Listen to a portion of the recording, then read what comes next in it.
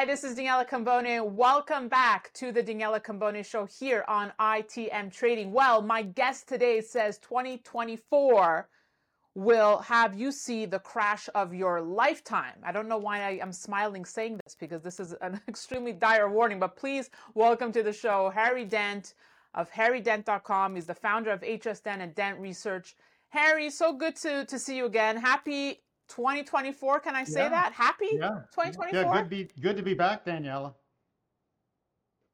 Okay, so I've seen you with the other interviews, your dire warning for 2024 saying we're going to see the crash of our lifetime. Why? What makes you say this, Harry? Why is this time different than the others? Well, first thing, we're in the only kind of industry and sector of the economy where people don't like a good sale,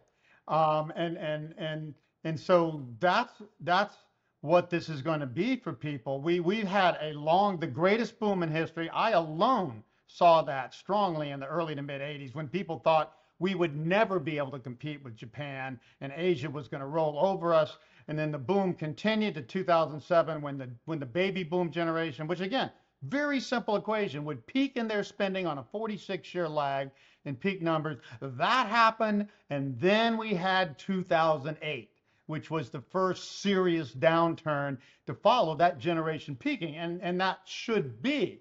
But what happened was the downturn was so severe that governments said panicked and just started printing money, and they printed the first trillion, in 2009. And I'm telling you, I know what they were thinking, the Federal Reserve. Oh, a trillion ought to just get this thing back on track and we ought to be back to normal. They didn't understand. And economists don't understand that people drive our economy.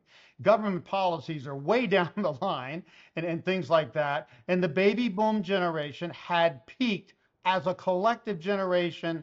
And I was saying back in the 80s that 2008 to 2022 to 23 would be a long slowdown, much like 29 to 42 that followed the roaring 20s bubble and bubble period like this. So to me, this is just natural. It's just cycles. But to economists, it's kind of like they have an ethos that says, oh, our jobs and government's job is to never have a recession. And I'm like, what? I mean, that would be like telling humans we can't sleep. We have recessions historically about the same ratio, 30% or so, to waking, is waking to sleep. And so it's a natural thing to do, but economists have gotten this idea we can't. So 2008 was scary enough that they've just been printing money. And I'll give you exact numbers, okay, up to date, okay? $27.2 trillion. That's like 1.6 times average GDP over this period, okay? In combined deficit spending and money printing, the money printing was 8 point something trillion dollars alone. This has never been done. This is saying that economists and the Federal Reserve know better what's good for the economy than the economy itself. The economy has no problem booming and then slowing down and restructuring debts and knocking out zombie and failed companies. That what people don't understand is free market capitalism goes both ways. You not only have to encourage and allow innovation, you have to allow companies to fail and technologies and things to fail that didn't work and get out of the way so we can keep innovating. So this to me is an economic crime. And I think they put this off, I think, as long as they can. And what they finally happened here, Daniela, is they stimulated so hard the one final time. Now, this is from 2009, 14 years straight stimulus, first time in history. But they went off the charts in the 2 years following COVID. And by doing that, they created this sudden 9.1% inflation when we were going down, as my numbers said they should, towards 1%. And that caused them to say, oh my gosh, then they had to turn around with that inflation and tighten, and they tightened 525 basis points. That's the most since 1980-81, which caused the deepest recession since the Great Depression back then. So everybody's thinking, oh, well, the economy can handle this tightening. No, this economy's been stretched now many, many years past the demographic peak, which did occur in late 2007. That's why we had that strong downturn 2008 and 9. That downturn would have gone another year and a half longer if they hadn't stimulated out. And then a technology cycle came in very positive into 2020, and that's been down since. So the fundamentals are down here. The economy, I'm just telling you, I've studied this economy for 40 years now. The economy wants to take a rest. The economy wants to get rid of bad debts and zombie companies, and the government and politicians won't let them. So I say what happened here, because they overstimulated, that was the mistake, and now they over tighten. This tightening, and this is another clear fact that people don't talk about, it takes basically a year, more like a year and a half, to fully hit.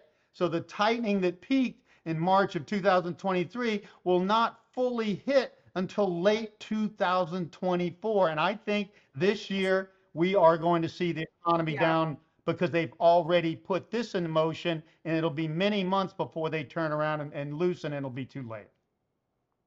Okay, so couple things. Couple things. You know, I'm going to say, because you hear it all the time, but the Fed won't allow that to happen. Well, they just And I tightened. They know just this is tightened your famous. 525 basis points in an overreaction to them over loosening. They're losing Right. control of the car like a 16-year-old So, after driving lessons.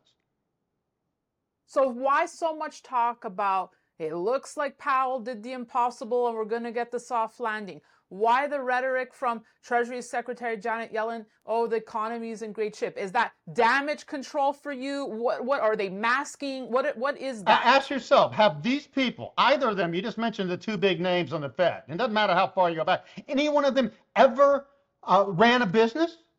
You know? No, not a single Fed chairman has run a business. Businesses know that you have to grow and then you have to cut back. I mean, my first stint after Harvard Business School was consulting to Fortune 100 companies were getting eaten by lunch by the Japanese, and the second stint was small businesses in California, and all they do is go under and then restructure and cut costs and get meaner and leaner. That's how the economy actually works. Okay. You're not supposed to boom forever. You're supposed to grow and then restructure and set back and reevaluate and go Okay. again. So let's say your scenario plays out in 2024. I always want to empower people, prepare people, give the folks at home tools and actionable things they can be doing. So your prediction is you wouldn't be surprised if the S&P would crash 86%. So I'm assuming here you're staying away from equities. Yeah. Is that a safe assumption? And real estate, okay?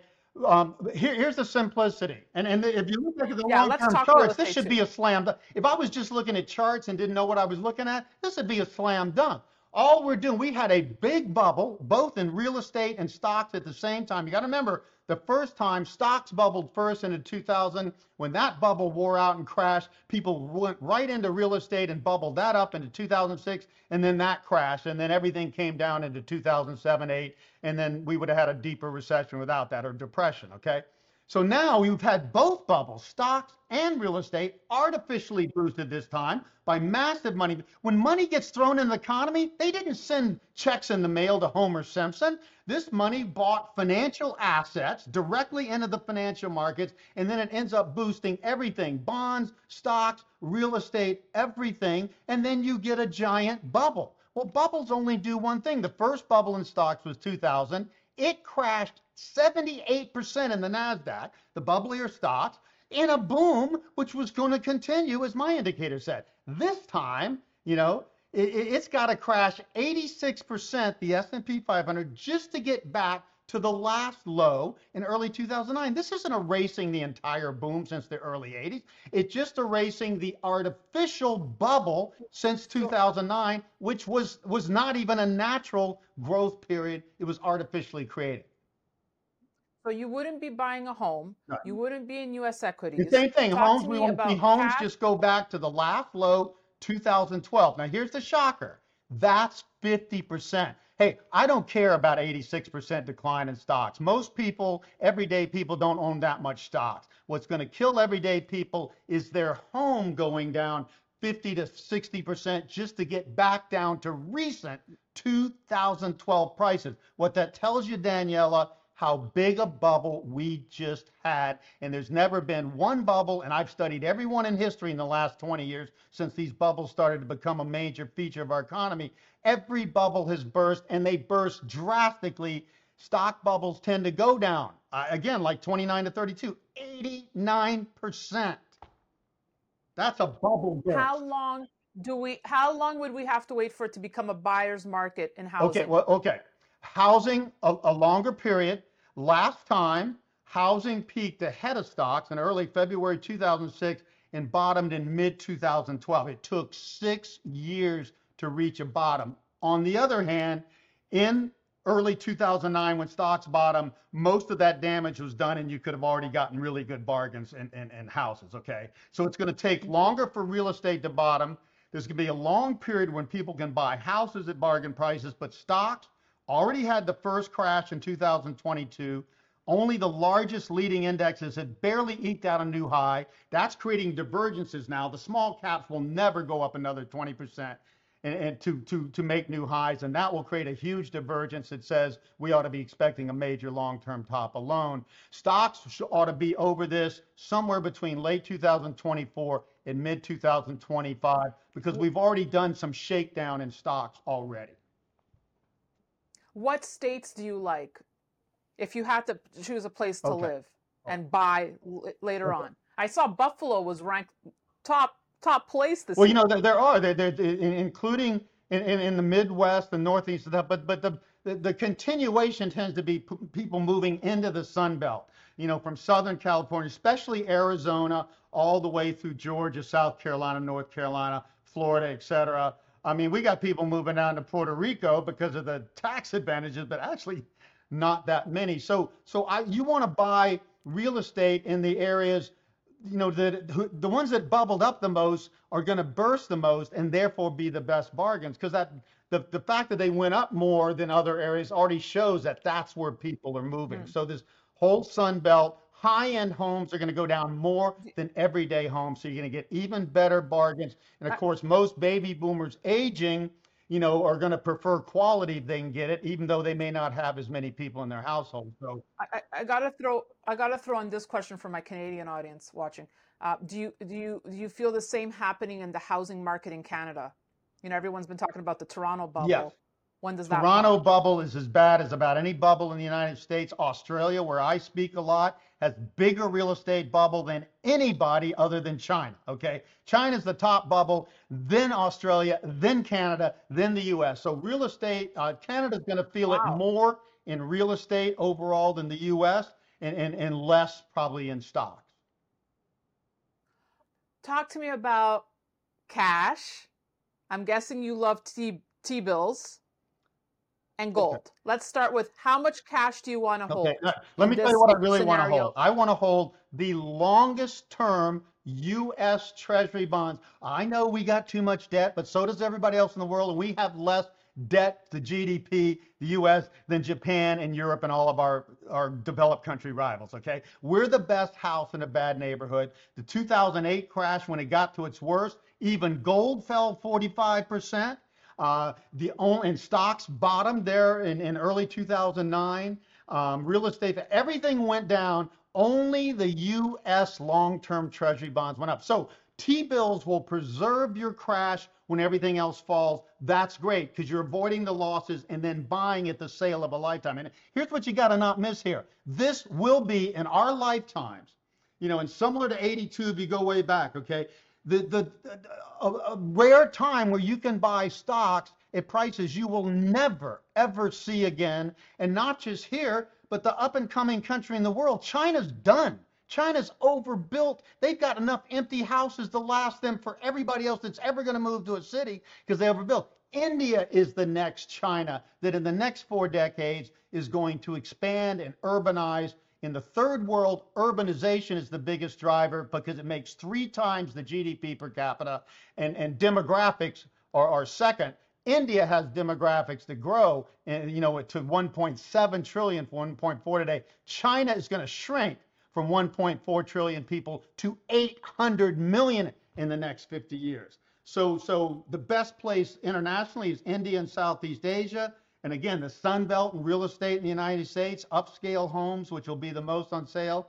And of course, the tech stocks will tend to go down and the small caps more, and they'll be the best bargains to buy.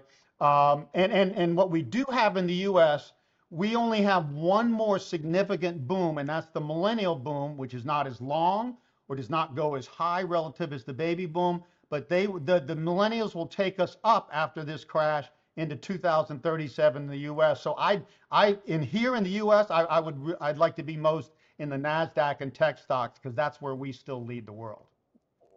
What do you make of the run up in Bitcoin, of this rush back into Bitcoin? Will it take out its all-time highs here? Yes, not yet though. Bitcoin to me, I didn't understand it at first, but what I did, since it was such a big thing and it was getting so much attention, I kept looking, okay, what's the parallels of this? Well, the dot-com boom happened exactly like Bitcoin and the cryptocurrencies on a 22-year leg backwards. I have this 39-year demographic boom bust cycle every generation, this 45-year technology cycles with two surges, a growth boom and then a maturity boom in technologies. So that's what we've been seeing there as well. So it's another reason I favor technology stock. And what is the dot com thing? Companies like Amazon. You can remember Amazon only became a something in 1997, 98 when it went public at the end of the first tech bubble, and that was the epitome of it. Well, the crypto have led this bubble, and they're not even in the Nasdaq because they're not allowed. They have their own coins. And what coins are, folks? It's a cheap IPO. We've had thousands of startup companies be able to do it cheaply, raise money cheaply, and be tradable, these coins. It's a huge innovation. It's a cheap IPO. Well, that's good. A lot of innovation. That's bad. A lot of these thousands of companies are going to disappear and be worthless. So you got a Bitcoin, Ether, all the Ethereum, all these. The strong are going to survive this. It is the next big thing because it's acting like the last big thing, which were the dot coms, not just the NASDAQ and technology So, stocks and information technology. It was the dot coms, so, companies like Amazon. so you're saying it's here to stay, Bitcoin, Absolutely. here to stay, Yeah. like you're pulling a Jimmy It is Cramer. going to become, I will be dead by that time, but it's going to become the global standard for a truly global monetary system. It will be the gold standard for that, and it'll have to be worth a All half a right, million to all a right. million to have that sort of value like gold was in the past. Are you bullish gold? I am not bullish gold. I'd say gold's going to go a little higher. In the last downturn, gold went up in the early stages, first half of 2008, and then it went down 45%. Now that was a short-term downturn, and it came back slowly. So gold's not the worst place to be. And if somebody wants to have some, fine, in case Peter Schiff's right and we have an inflationary blowout. What I see is in every single financial asset bubble in history, no exceptions, is the financial assets deleveraging and going down that causes a deflationary downturn. Most recessions are not that deflationary, okay? It's only in the 30s that we saw major deflation, and that's what we should see coming out of this because financial assets come down substantially. We've had a bubble in everything, stocks, real estate. Bitcoin is just the most extreme of those bubbles. So it'll go down the most and it'll come out the strongest. So if I had to buy one thing a year or two from now at the bottom of this, it would be Bitcoin, the leading Wow. cryptocurrency. All right. Harry Dent, you heard it here, folks. HarryDent.com, Well, you are free the weekly newsletter. Don't you, miss it. This is the you time you need. I want to say you are the contrarians. You are the Yeah, contrarians I am. contrarian. So would you be flying Boeing Max 9s now? Yes, I would. Airplanes are the safest damn place you can be on earth. Commercial airlines, okay? Not a doctor that's gone after too many cocktails in his little piper, okay?